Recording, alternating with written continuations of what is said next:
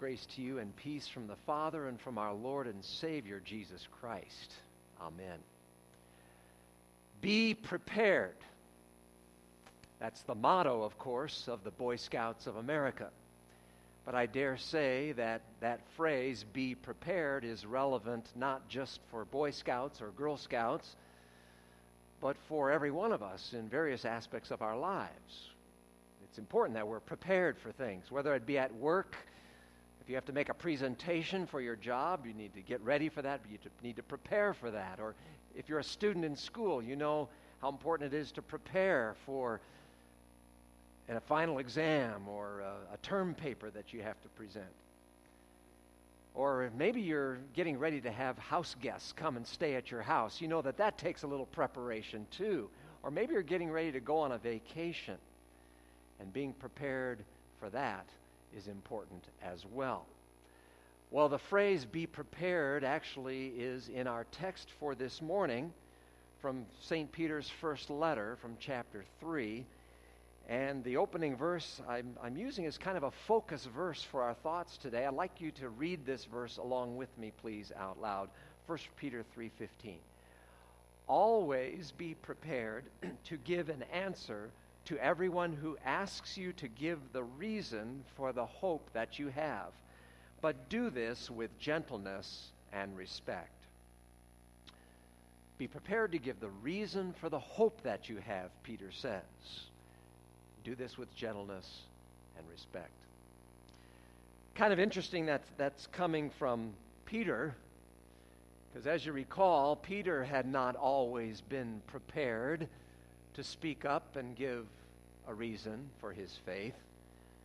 Remember the night when Jesus was arrested in the Garden of Gethsemane and taken off to the house of Caiaphas, and Peter stays out in the courtyard warming himself by the fire, and 3 times different people say, "Hey, weren't you with him?" And 3 times, of course, he said, "No, I don't even know the man."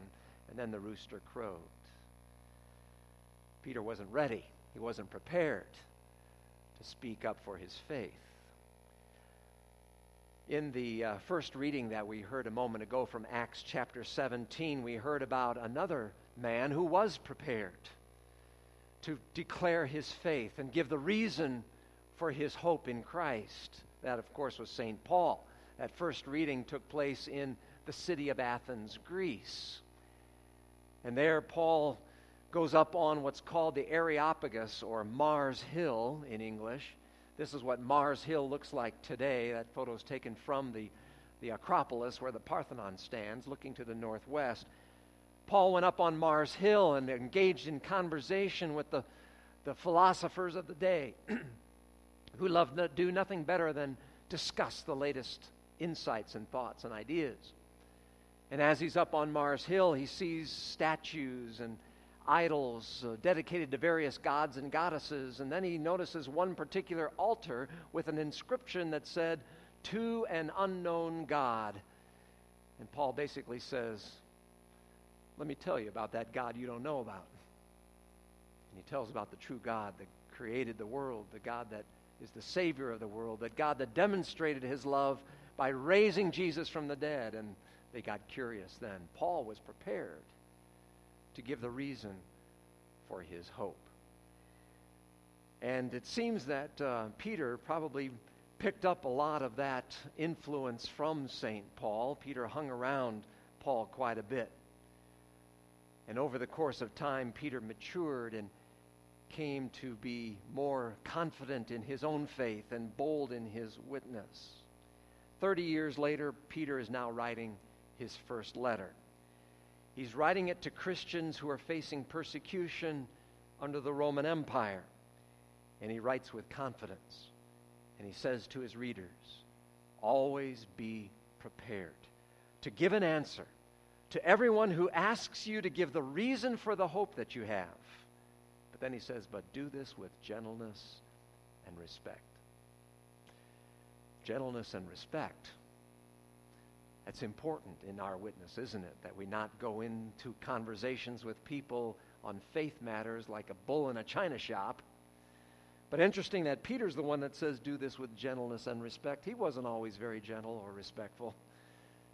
You remember in the Garden of Gethsemane, he's the one who took the sword and cut off a soldier's ear. That's how he was defending the faith. But 30 years later, he's a more mature follower of Jesus. And he reminds us that we need to use gentleness and respect in our conversations with people. We don't have to be aggressive and pushy. It's not like we're going to go face to face with somebody and argue our way into their heart. That usually doesn't work. My exhortation is to do it in the mindset of you're walking down a country road with a person by your side that you're trying to lead to Christ. It's like you're walking down this road and you see off to this side of the road something interesting. You say, hey, did you notice that over there? And then you continue walking and you say, hey, did you notice that on that side of the road? The conversation might go something like this. Hey, have you ever considered this about the claim of Christianity? Have you ever thought about this notion about Jesus? And as you do this kind of conversation, you're inviting the person to consider the claims of Christ and the New Testament. It's a gentle and respectful way of sharing your faith. Well, our theme today is be prepared to give an answer. Be prepared to give an answer for your Christian hope. So let me ask you this question. What is the reason for your hope? If you were going to try and explain it to someone, what would you say?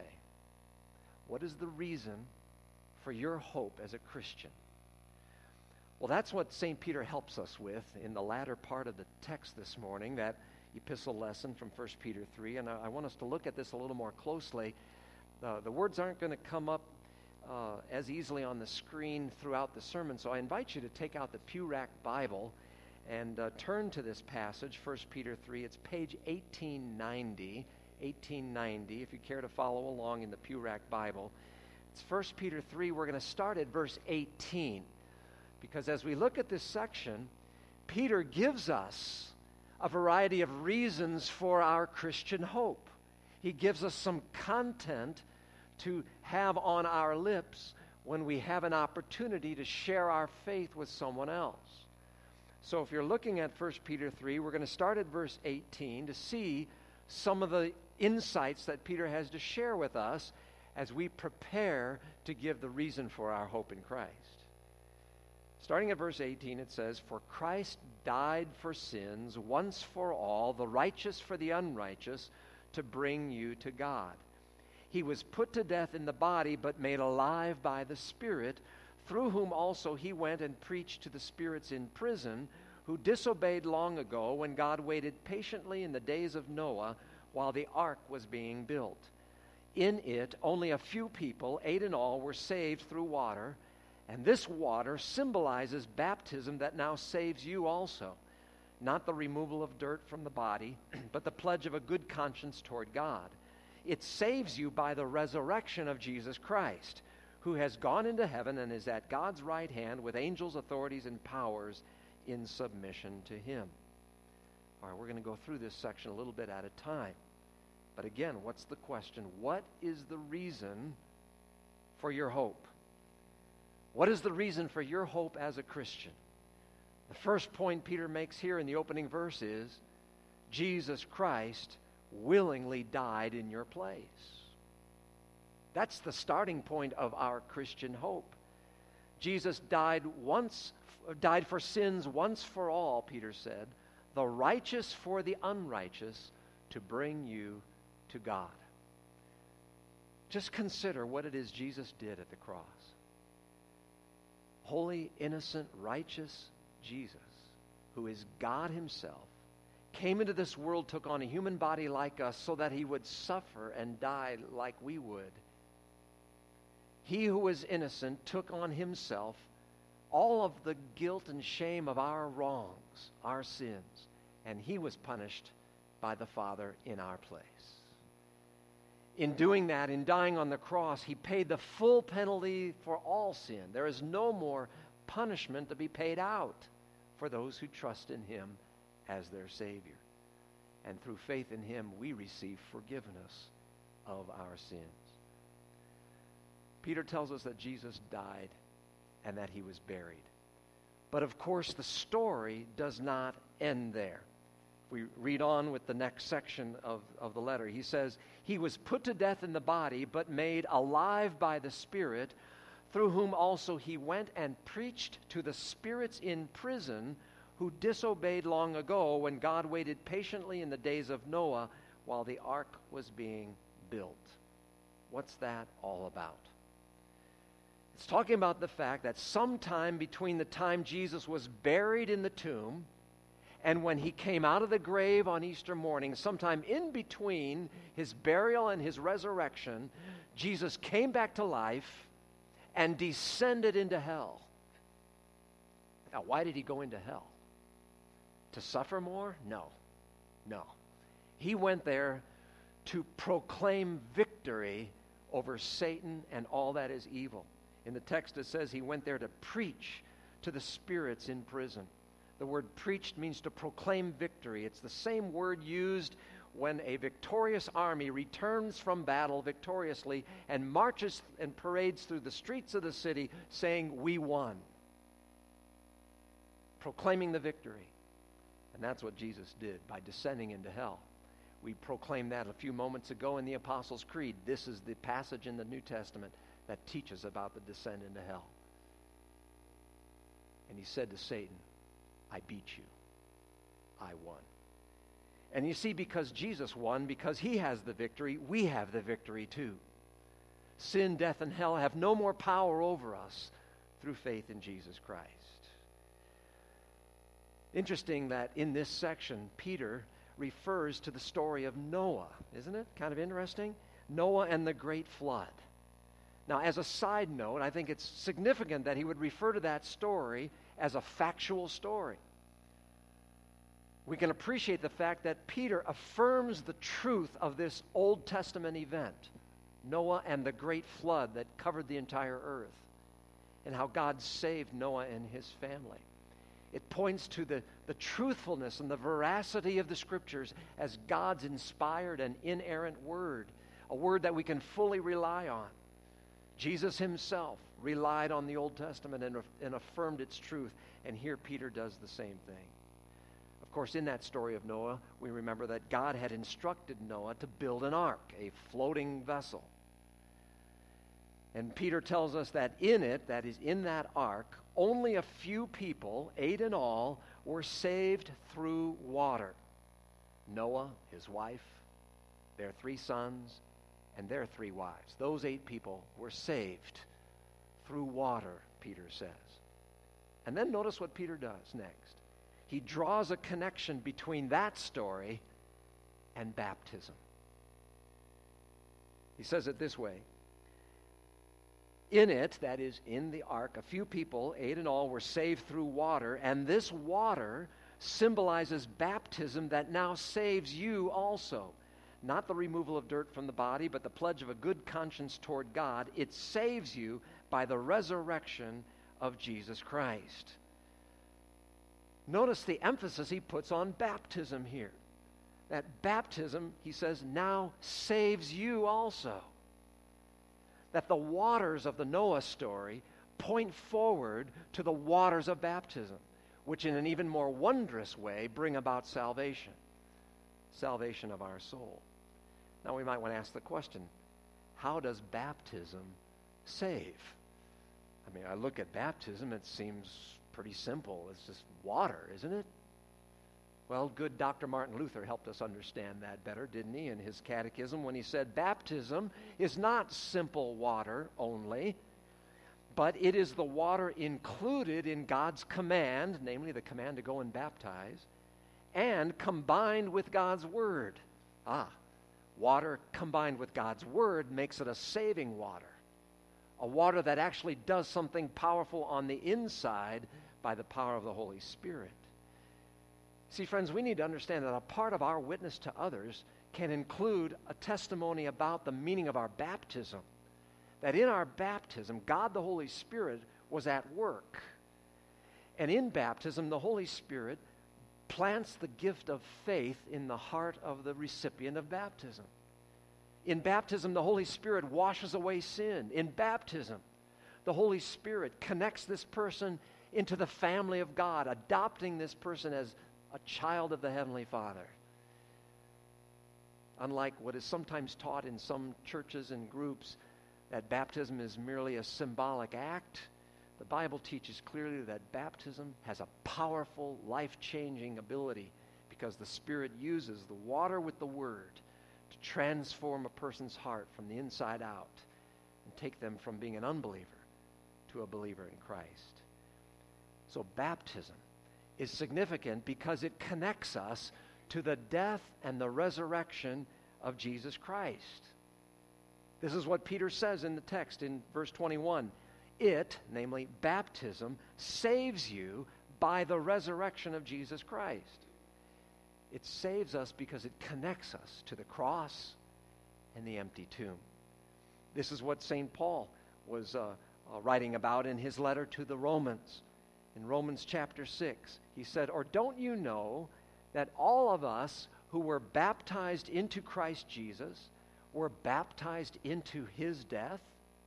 We were therefore buried with him through baptism into death, in order that just as Christ was raised from the dead through the glory of the Father, we too may live a new life. If we have been united with him like this in his death, we will certainly also be united with him in his resurrection." Our baptism is significant because it connects us to the death and resurrection of Jesus. And Jesus' resurrection power, you see, is what is active in baptism. If God can raise Jesus from the dead, he can raise an unbeliever to be a believer in baptism. And so, friends, being prepared to give an answer concerning the reason for our hope includes referring to our baptism. That's what it includes. Why? Because it connects us to Jesus' resurrection. Now, this brings us to really the central reason for our hope. And if you don't get anything else out of this sermon, this next section I want you to take hold of most importantly. For you see, the resurrection of Jesus Christ from the dead is the central reason that we have any hope at all. In fact, if Jesus Christ's bones are still lying in a grave in Jerusalem somewhere, we have no hope. And what we're doing here is a waste of time. Worshiping God, praying to him, reading the Bible, all of that is useless if Jesus' body is still lying somewhere underground on earth.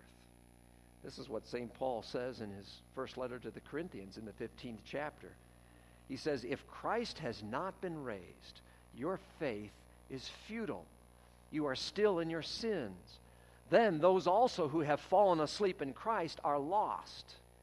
If only for this life we have hope in Christ, we are to be pitied more than all men. But Christ has indeed been raised from the dead, the first fruits of those who have fallen asleep." You see, without the resurrection of Jesus, we indeed would have no hope. But because he is truly alive, we shall live also. We too shall be raised from the dead on the last day. Death has indeed been defeated, and eternal life is guaranteed to all who believe him. Now, as we think about this resurrection of the dead, we really need to go back to the example of the apostles, the first believers in Jesus. Think about those men. They certainly based their hope on Jesus' resurrection, for they were eyewitnesses of all of these things. They saw Jesus put to death. They knew he had been dead and buried. And after the third day, they saw him alive. Not just once, but for 40 days he showed himself alive. They were eyewitnesses of the fact that Jesus Christ had risen from the dead. And all of them, except John, were executed for their proclamation of the fact that Jesus had risen from the dead. And even John had been exiled to the island of Patmos because of his profession of faith. They all put their lives on the line for the message of the resurrection. Now, we need to keep this in mind. These first apostles, these eyewitnesses of the resurrection, were accused of stealing the body of Jesus and then making up a story, a lie, that he had risen from the dead. That's what they were accused of. All right, so let's just imagine that for just a moment. Let's assume that's what happened. The disciples stole the body of Jesus, which in itself would be virtually impossible to do with a Roman guard there who are going to guard it with all their life. But nevertheless, let's assume they stole the body somehow, and they made up this whole lie, this story that Jesus had risen from the dead. Let's imagine that that's what actually happened. The moment that the authorities come to these disciples and say, renounce this story of the resurrection or we're going to cut off your heads, every one of them at that moment would have said, oh, we made it up. It was a lie. We just made it up. We don't want to die. Don't cut our heads off. Not one of them did that. Why? Because it wasn't a lie. Because the truth was Jesus had truly risen from the dead, and they were willing to die for that message. You see, the fact is, no one willingly dies for what they know is a lie. Nobody does that. Sometimes the argument is made today that, oh, there are all kinds of religious fanatics today who die for a religious cause. Isn't that the same thing? And we know about suicide bombers dying for religious reasons. Isn't that the same thing? No, it's not. And here's why. Those people are dying for something that they believe is true. But nobody willingly dies for something they know is a lie.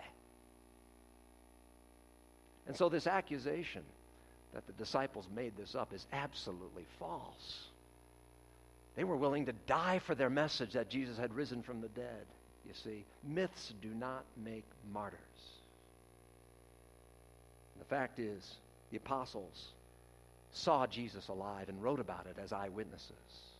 And we have their testimony today. Jesus truly has risen from the dead, friends, and that is the source, the main source of our hope. His resurrection guarantees our resurrection as well. As St. Paul says in 2 Corinthians chapter 4, we know that the one who raised the Lord Jesus from the dead will also raise us with Jesus and present us with you in his presence. And so the central reason for our hope is that Jesus Christ rose from the dead. Peter goes on in verse 22 with another point. He says, Jesus Christ who has gone into heaven.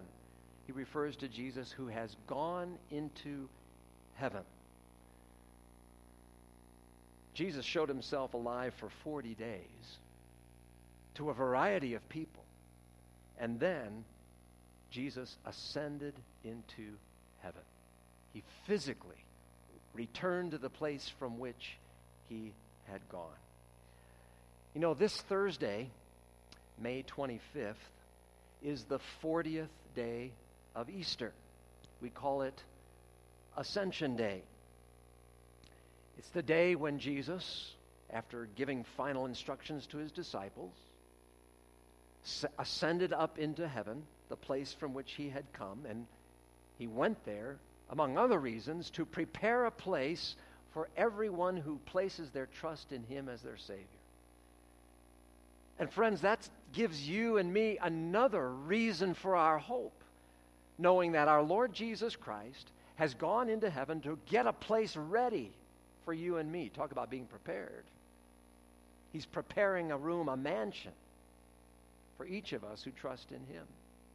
And we look forward to the day when we enter into his glory.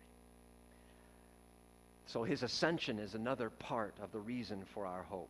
And then the final part of our text is in the last part of verse 22. He refers to Jesus Christ who has gone into heaven and is at God's right hand with angels, authorities, and powers in submission to him. Jesus is now at the right hand of the Father. What does that mean? The right hand of the Father. Well, in any monarchy, the person at the right hand of the king was a person with great power and authority next to the king. It's a way of saying Jesus sits in the position of power and authority ruling the universe. Jesus is King of kings and Lord of lords, ruling over all things. And from there, one day, he will return, he will raise us back to life and take us home. Now, you may have noticed that these various phrases that we came across in this reading from 1 Peter were later used in the penning of the Apostles' Creed. Much of the content of our statement of belief, known as the Apostles' Creed, comes from these words. And I think that raises another helpful point, that the Apostles' Creed itself can serve as a helpful witnessing tool when we have an opportunity to share about our faith. We can use it as kind of an outline. You know, the Apostles' Creed talks about God the Father, the Creator, Jesus the Savior, and then the Holy Spirit, the Sanctifier. And if you just focus on the second portion that talks about Jesus, you have a powerful way of witnessing to someone about your Savior. That second article of the Creed is kind of divided into two parts. And the first part talks about Jesus' humiliation. He was conceived by the Holy Spirit, born of the Virgin Mary, suffered under Pontius Pilate, was crucified, died, and was buried. It's like steps down in his humiliation. He went through all of that for us. And then the second part has to do with his exaltation. And the first step up in his exaltation is that he descended into hell, again, to proclaim victory over Satan. He descended into hell. He rose from the dead. He ascended into heaven, where he sits at the right hand of God the Father, and from there will come to judge the living and the dead. It serves as an outline for us to be able to share the reason for the hope we have as followers of Jesus. So friends, I want to exhort you with Peter's exhortation to be prepared. Be prepared at any time to give an answer to everyone who asks you, to give the reason for the hope that you have. So let me ask you, are you prepared?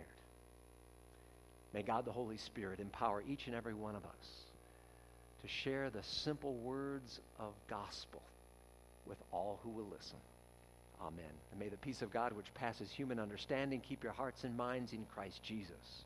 Amen.